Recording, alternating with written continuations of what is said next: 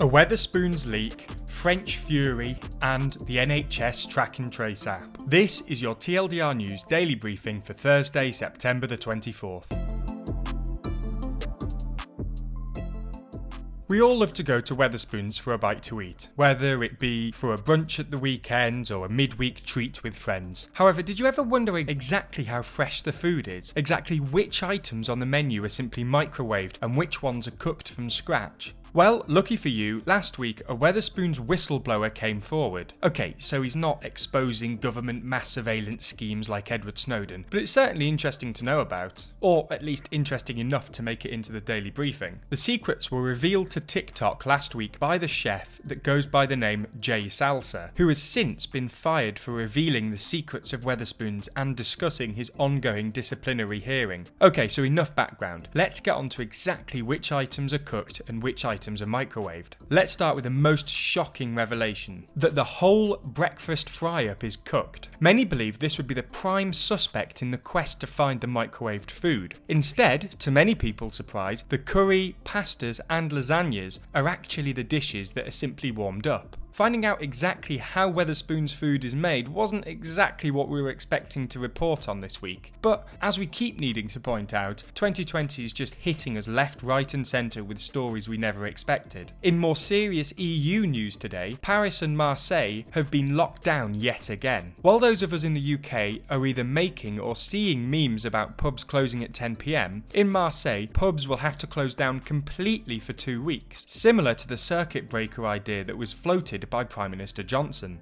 Parisians, however, managed to avoid this full lockdown and can still frequent bars provided it's before 10 PM. So maybe there are French memes about this 10 PM rule too. While Europe is experiencing another rise in cases, new measures to stop the spread should come as no surprise to anyone. Which begs the question, why is this particular story being reported on in the daily briefing? Well, the scandal here comes in the fact that local leaders in both Paris and Marseille were not made aware of the new restrictions before they were announced. While the coronavirus pandemic continues to put pressure on overworked civil servants and heavily scrutinised politicians, it also demonstrates the relationship between local and regional governments and national governments. In the UK, England, Wales and Scotland are all being led by separate governments through the pandemic. However, local lockdowns in England are being imposed by national UK government. This element is similar to France, with the restrictions in both Paris and Marseille being imposed by a national French government. Exactly how effective the nationally imposed local lockdowns will be is yet to be seen. In UK news today, the brand new COVID-19 test and trace app has been released after months of development and setbacks. Already the app has been downloaded more than 1 million times. In order to use it, users must have a phone that either runs Android 6.0 or iOS 13.5. This is a particular point of controversy, as older iPhones, such as the iPhone 6, are incapable of running this software, meaning that those that are not as tech savvy and not as fussed about having the latest all singing all dancing phones may miss out on a key element of the track and trace system.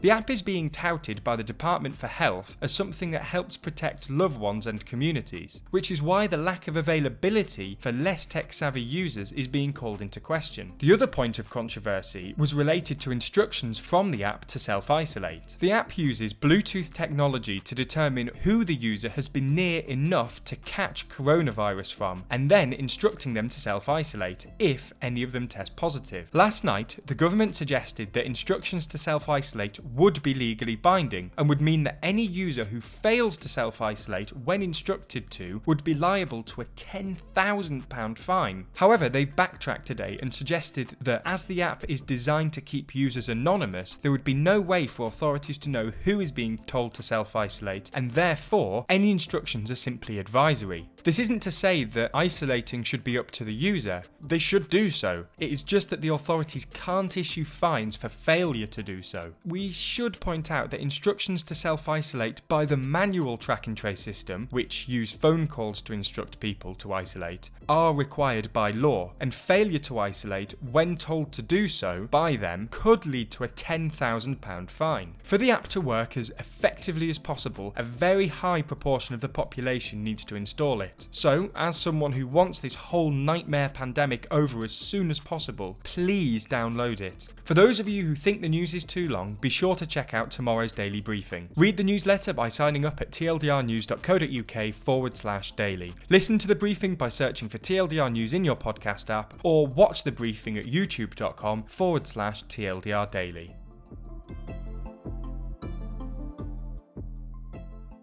The Daily Briefing is a TLDR News podcast brought to you by 326 Limited. It was written and recorded by Ben Blissett, production assistance comes from Jack Kelly, and the executive producer of The Daily Briefing is Jack Kelly. Learn more about TLDR News at tldrnews.co.uk or by searching for TLDR on YouTube, Twitter, Instagram or Facebook.